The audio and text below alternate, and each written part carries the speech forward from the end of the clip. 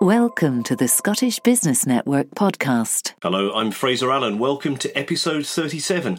I was chatting to today's guest at a Scottish Business Network event a year or so ago when somebody wandered up, introduced himself and asked what John does for a living. His response was, mainly lunch. What an excellent reply, I thought, and so when I arranged to meet John Newlands, it seemed only appropriate that our discussion should be recorded over lunch in the City of London. A very pleasant affair indeed. Apart from his lunch activities, I'll leave you to discover what John does do for a living. Suffice to say that his career has taken him to Brazil, where he became friendly with the great train robber Ronnie Biggs, and to Cuba, where he insulted Fidel Castro for his choice of Cuban whiskey. John is splendid company, and I think you'll enjoy this. The food and wine were excellent too. Cheers! John Newlands, good to see you. Here we are in a restaurant somewhere in the city, and you're somebody that I've met through the Scottish Business Network. You're always very much at the heart of activity there. Very, very charming, friendly person who always asks very intelligent questions at some of the business sessions that we have there. And so we've decided to meet up over lunch and find out all about you, because I know very little about your life and your career to date. So that's what we're going to do, and there may be some interesting background noises of cutlery and clinking of glasses as well. So John, where did life begin for you? By all accounts, reliable accounts, life began in Edinburgh. Cheers, your very good health, and thank Cheers. you for coming to lunch in the city, My which, as pleasure. everyone knows, is my middle name. One of the luxuries I can't do without is dry cleaning and lunch. Well, they're not really luxuries, they're essentials, I would say. Essentials, Yeah. you're right. So I was born and raised in Edinburgh. I'm an Edinburgh boy. I went to a minor public school. My parents, I'm very grateful to them for making the sacrifice to fund it. And when I was about 11 or 12, because there was about a quarter of the school intake who were boarders, and there were posh boys from England or overseas, they said, "John, why do you speak in that ridiculous accent? And you got spots." And I thought, great, I'll show you. So overnight, I deliberately changed my accent. Now it's natural, but people think you're not Scottish at all, are you? Making it up. And I said, well, actually, I'm a descendant from Robert Burns, on the wrong side of the blanket, illegitimately. So All right. how Well, much that's a more claim to fame. Scottish do you want me to be? So Scotland's my runs through every day. Yeah. So did you? What did you dream of doing when you were at school? Did you have a plan for your? I did. Career? I got a gold star for writing the best 6-year-old essay, which was "What do you want to be when you grow up?" And I had aspirations to become a top brain surgeon. Ambitious. My father was a medic, and my sister turned out to be a okay. medic, but I wanted to be a brain surgeon. And I wrote an essay, and I said I want to be knighted for my services to medicine, and I then want to become Sir John the Surgeon. And my teacher congratulated me on my alliteration, gave me a gold star. Even then, I had posh taste. I said I wanted a Bentley, not a Rolls Royce, but a Bentley. I knew the difference. And I wanted to make my grandmother proud of me.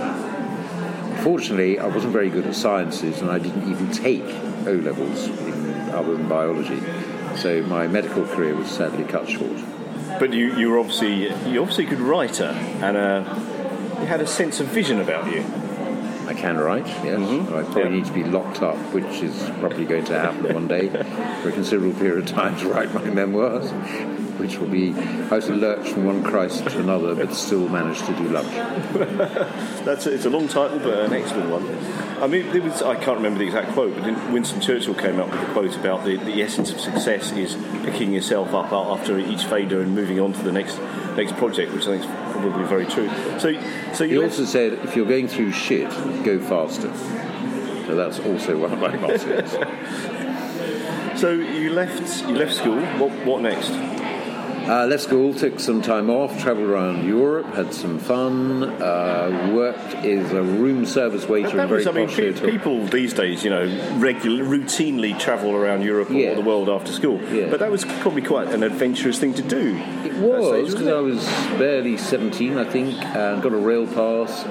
Spent 3 months in Munich, actually earning some money, the mighty Deutschmark, as a room service waiter in a very posh hotel, Hotel 4 Jahreszeiten in Munich. And then that funded the rest of my travel, and I felt quite affluent. I thought, whoa, what could go wrong? I can always make money being a waiter. Maybe I'll have to resort to that one day.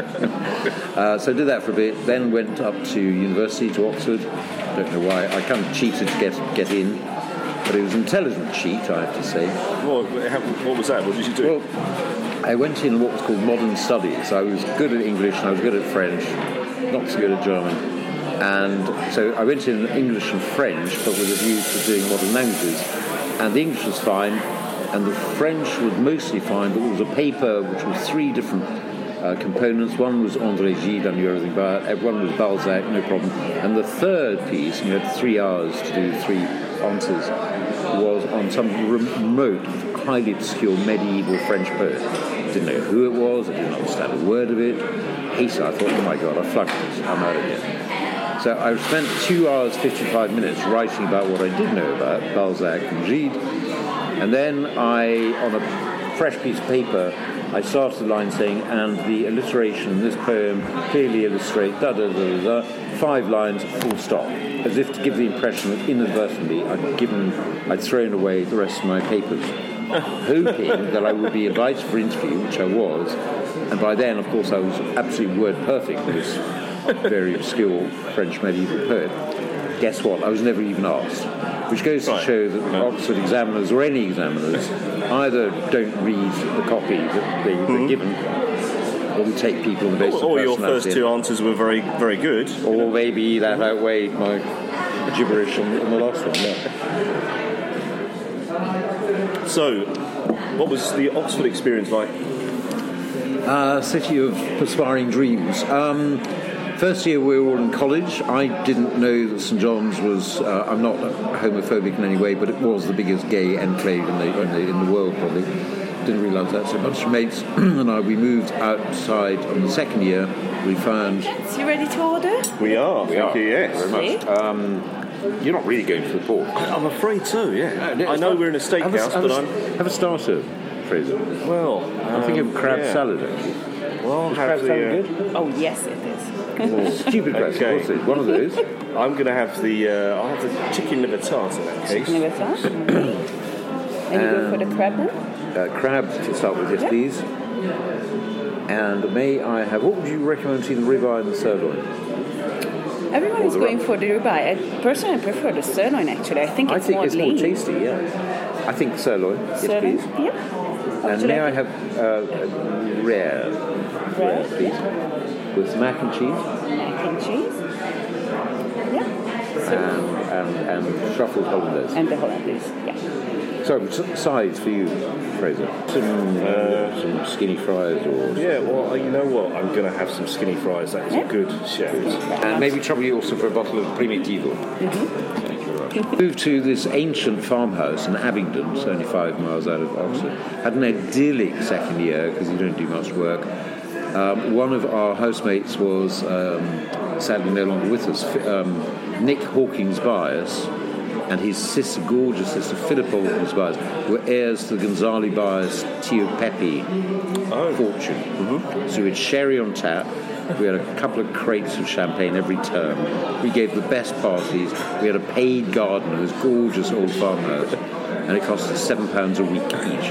Stunning. So not much work got done that year. That sounds like heaven. It was. It was absolutely blissful. So that was your second year, third year? Third year I took off because I was studying French and German. No, I dropped the German in favour of philosophy at that point. But French was the major. And I went to work in Paris as an assistant teacher in a lycée, where I met Mrs. Newlands. Wow. And really? Oddly, against all the odds, Mr. and Mrs. Newlands are still married 40 years on. Amazing. She was teaching, yes. Yeah. And then we took a bunch of school So children. is she French? Or? She's Franco-American. Right. I don't know which is the redeeming feature of the other, sort of natural hedge. But she's a good lady. Probably needs to be canonised, married to me. That's super. Thank you so much. So that was good fun. That year off in Paris. Can you take a taste? Oh, sorry. Yep. Lovely. Thank you very much.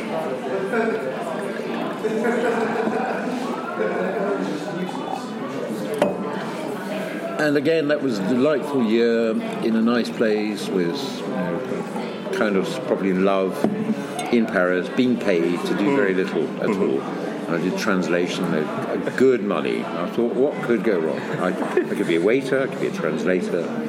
Lots of options available. This is so far sounding like the most idyllic life so far, ever. so good. Yeah, excellent. So, I dare say there will be some ups and downs at some point. Sure. So, what, back to Oxford then to complete the degree? Then that was less amusing because all my contemporaries obviously had gone. They weren't studying languages necessarily. So I had to sort of graft a little bit, moved in with different people, but it was okay and got through that, but it wasn't my most fun year. And then joined Bank of America, because in Oxford you do the milk run. And in your second term, in your last year, people come to interview you, and I thought, I want to join the Foreign Office. And I was very disappointed I didn't. I think it's the only exam I've ever failed. I failed it by just 1 point. And then I thought, that's odd, I thought I'd written really well. And what had actually happened, I'd written a piece about the miners, and it was very political, and it was actually damning the government of the time, which kind of made the Home Office think that I was a dissident, which I probably was. I was a rebel. And they gave me 0 out of 50 for that paper. I only need 1 point to be, because I wanted to be... Right. I wanted to be actually British ambassador to Sweden, in Stockholm. That was actually my aspiration at that point. And a dear friend of mine actually got the job, Sir John Grant. Why? Because you've got diplomatic immunity, giving great parties, gorgeous women in Sweden, booze on tap. When you put it that way, what could go wrong? But that didn't quite work. So it didn't happen. So I ended up joining Bank of America because they offered a very interesting training package. They offered a whopping £3,800 annual salary for a graduate trainee, which is more money than I'd ever contemplated. And I stayed there for 3 years. So what were you actually doing there?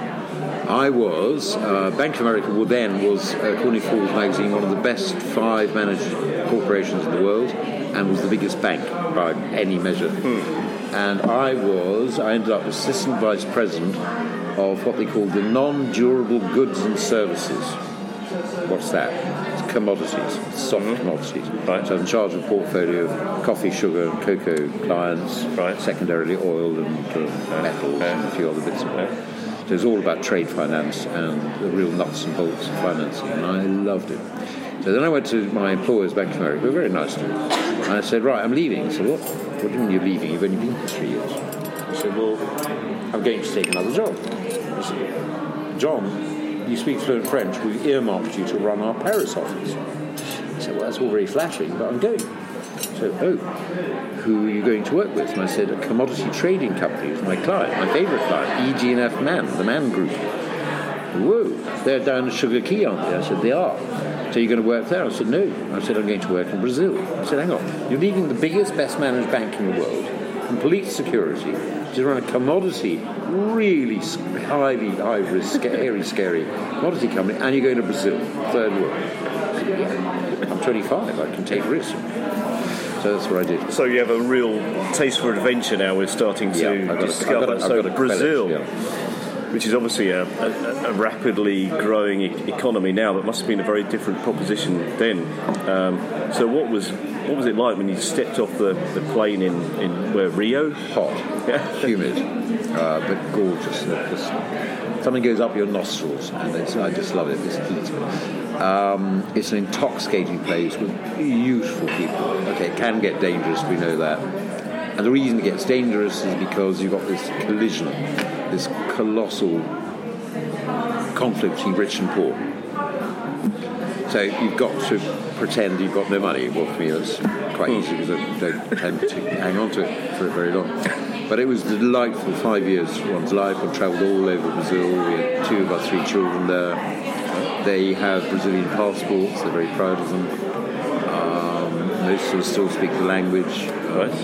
I went completely native, actually. So you're fluent in Portuguese? Completely, even now. Right. It's stronger than French, which is kind of a domestic language. So it's very much in my heart. So where were you actually? Were you in living Rio? in Rio, thank goodness. I remember after 2 short weeks, my wife woke me and said, "Oh my God, you're having a terrible night there. What happened?" I said, "Oh my God, I dreamt we'd been posted to Sao Paulo. I couldn't stand the possibility of going that smog-ridden, hugely populated metropolis." But no, Rio, which is clearly not a place to do business, but it's an awfully good place to have a lot of fun. And did you run into some spots of trouble? Ran into most of my friends. We were quite lucky, actually. I did run into Ronnie Biggs. Oh, did you? You remember the train runner. It was very funny. I had a very posh friend, sadly he's dead now, Fred Packard, who ran a thing called Banco Garantia, very, very prominent. And then he bought a brewery. So this man was made an awful lot of money. And he had what was then he had an apartment in what was then the most expensive real estate in the world, in Les Blancs Beach in Rio. And his mother, very posh, and his parents had come to stay. And my wife and I were invited to supper. And Mrs. Packard said, "Freddie, I'm going to pop in and make a cup of tea. Where is the empregada? Where's your maid?" "Oh, I gave her the night off tonight, Mum." "Okay, I'll make it myself." She goes to the kitchen. She's making tea, and she turns around, and there's Ronnie Biggs knocking up a bit of carpentry in the kitchen. And she's so shocked, she drops the tray, goes back to Freddie. We're all having supper. She said, "Freddie, you're harboring a criminal here. What's going on?" It's very funny. He's a really nice man. odd jobs around the house. He's a carpenter. That's his profession. Well, he's gone now as well. But he was a nice chap. And his son was a big pop star. Well, of course, Ronnie Biggs also recorded a single with the Sex Pistols very controversially in the 1970s, which I think the video was recorded in Rio. Well, so it sounds like you had an amazing time. How did the work? You enjoyed the I work? did work hard, but it was not. So I had a lot of fun. A lot of travelling, because Brazil is such a huge place. The only regret is that we never really went outside of Brazil. I've never been to Argentina, for example, which I've got to put right. But it was a lot of work. We were major sugar exporters as part of the Man Group. We had 2 coffee plantations, one of the biggest single-unit plantation in the world, which was a complete and utter disaster. It was in A, Bahia, where they grow cocoa, not coffee. B, I won't mention them because the public names weren't very good partners. So everyone was ripping us off. And C, more importantly, it didn't rain for 7 years out of the 15 years. And with coffee, if you have no water, if you have a drought, there's nothing you can do. Right? Irrigation doesn't work because the water is saline.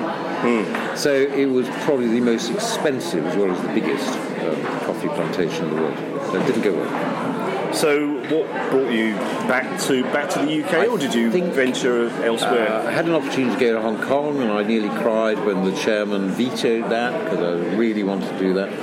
That didn't happen. I ended up coming back to London, I think largely because Rio was just getting too violent, and all of our friends had problems. A couple were shot, not fatally, and we thought, okay, it was young children, it's just not a place to be, so let's come back to London. Yeah. I was disappointed because I would have stayed in Rio forever with great pleasure, I think. So are you still working for the same organisation? Yeah. Okay. Moved into sugar from coffee. It was coffee, then it's all in the last. It was a 20-year spell, directly or indirectly, with the Even F Man Group in coffee or sugar. And the sugar became a huge Cuban fascination, which is my favourite island, obviously after the one which we inhabit.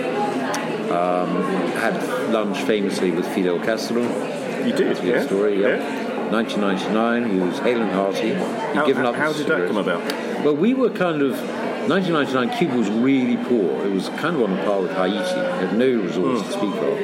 Anything of any value was shipped for foreign exchange, so you couldn't find lobster or decent fish. Everything shipped out. And the only friends they had, the Americans obviously had embargoed them, the Russians had dumped them, Europeans around them, were the Canadians and the Man Group. And we put together financing structures, and we'd off-take maybe 500,000, 1 million tons of sugar a year. And so it was, I think it was the biennial sugar convention, and there were about 20 of us from London, including natural Spanish speakers. I've never learned a word of Spanish. I understand most of it, Portuguese, but I didn't really speak it. And we had this big dinner. The lunch was ghastly. The food, sorry, Fidel, no, he's dead. The food was appalling, quite awful. And then Fidel, bless him, stood up and gave a homily for about an hour and a half, which is kind of him, because normally you can go on for 7 hours. Exactly. Yeah. I've heard him on Grand Mosque Square going on for 7 hours. And most people were dropping off into their soup, grotesque, because they didn't understand a word. I managed to sort of pay attention. And then he clicked his fingers, summoned a lackey, and the lackey duly positioned a tumbler in front of each of the guests. I said, "Bring on Becky Habana." He said, "Old Havana, what's that?" And it turned out that Old Havana was a proprietary version of Cuban whiskey. And everyone was invited, "Viva la Presidente, Viva la República," and everyone toasted the health of the nation and its president, except one person. And I was about 5 spaces away from Fidel. He had his cabinet there as well, 5 cabinet ministers. He said, "What's the hombre no dice nada?" He said nothing. And I was a little bit tremulous. He was a big, tall chap with ferocious black eyes.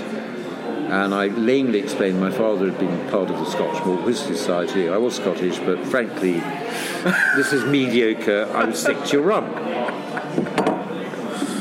Words had gone. You think, I just waited for the straw-covered abyss to come and swallow me up, my big boss man. Oh, God, why'd bring Newlands along? Such loose cannon. Well, that's it. I can hear the rifles being cocked in the backyard. It just assaulted a modern-day dictator in his own villa. That's the end of days. But after 10 seconds had elapsed, which when he was on maternity, he said, "En fin, un hombre honesto," last an honest man. A bit like Emperor's New Clothes. Wow. Bring on Havana Club. It's a rum. And I I think we got a $500,000 ton contract out of that, and that I was still waiting for my commission. So, were you saying that just because you like to be, because that's just what you thought, or do you like to be a little bit contrarian, just throw a grenade in there and see what happens? I do. I like to be a little bit mischievous. I'm a bit of a rebel. I'm actually naturally very shy, so the way to overcome shyness is to become slightly extroverted and say dark things that even I don't expect. Somehow taking myself by surprise. Well, I've never thought of you as a shy person. No, I don't appear that way. I think it's because my mother, I remember having this conversation a long, long time ago. I said, I'm shy. Oh, no, you can't be shy, John. That's a form of vanity. What does that mean? I said, well, if you're shy, it means you're vain. How? Well, it means you're frightened of showing your real persona. There's truth in that. Theory. Yeah. Okay. A bit like my English accent. I'll show them. So I became an expert very next So you're the man that told Fidel Castro that his drink wasn't up to scratch. Refused to salute him. So that's incredible. So what's the next stage in your career then? So what happened next? So that was all fine, and then I had the opportunity to run an AIM-listed educational company, and I thought, this is it, this is what I've always wanted to do. It was actually an erstwhile friend of mine, whom I'd met all those years going back to America. I won't name him because he's quite well known, but not my favourite person, a bit of a crook actually. And in 4 months I doubled turnover, I doubled the staff, doubled profit, doubled the share price, going well. I was fired. The reason I was fired was his wife, or then become wife, became jealous and thought I was going to usurp her husband's position. Right. Because I jokingly said that's what I was going to do. But it was a joke. But she took it seriously. I can't mention her either because she's quite well-known in public. That's your mischievous nature coming in again. Yeah, so that I really came a cropper, and I thought, John, shut up sometimes. Sometimes you really have to keep wise counsel and just bite your lip. So that cost me about 1.5 years because I was sent out to pasture. I didn't really find my feet for a while. And then I moved into the small-cap corporate finance world, where I think I've operated since 2001. 2003, yeah. About the last 15 years. Right. And I've been evangelistic about raising money, funds. My strapline was I put the fun into funding, because I do make it fun. Because it's got to be fun, otherwise why would you do it? It is hard work, but kind of very satisfying, intellectually satisfying. But unfortunately the regulator and I have not seen eye to eye in the last 5 years. I won't take it personally because I think it's industry-wide. They don't really like the small-cap alternative economy, which is a bit of a problem because I'm not sure who else is going to provide the sort of liquidity that I try to provide to good quality entrepreneurial companies. But I mean, so you've been doing that for 19 years. 2003 until 6th of January. Sadly, I put my company into liquidation because I had to throw the towel in. No resource to fight the regulator.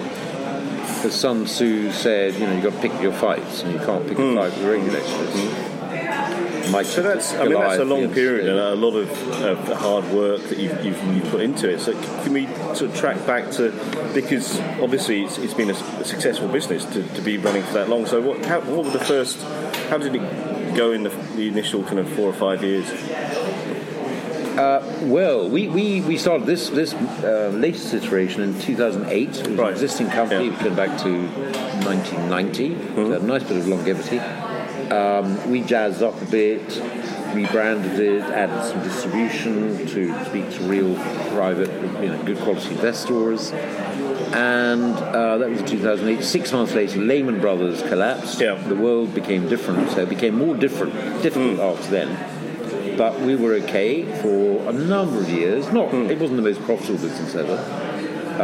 And because we were promoting kind of high-risk entrepreneurial stocks, early phase, fledgling equity plays, it is high risk and more flounder than prosper. That's just the way of the world, sadly. But we have had a few winners. We might even have a couple of unicorns in the portfolio in time. So it's a mixed bag. Any names you want to mention? The high-profile names we financed in the day, which sadly are no longer with us, one was Hardy Amy's PLC, dressmakers of the Queen, Fortune Savile Row, gorgeous company. But that fell foul ultimately of the Icelandic raiders in the credit crunch. The Baugård Group, if you remember that. And the other high-profile name was Trevor Bayliss, bless him, the iconic, slightly nutty inventor. Not a great Wind-up radios, was he? Correct, well done. And he sadly died last year, and the company died last year as well. The ones that are still extant are mostly, I'm not sure I should name them, but they're oddly they're either financial services or ultra high tech. In the area of 3D mapping, military grade for autonomous vehicle usage and so on. So those are the ones that really, and a peer-to-peer lending platform based on aircraft leasing. It's sort of oddly, because I'm not technological at all, the 2 to 3, I think, successes will be high tech. Yeah. So what changed with the regulator that just made it too difficult? Oh, bless you. Lovely, thank you.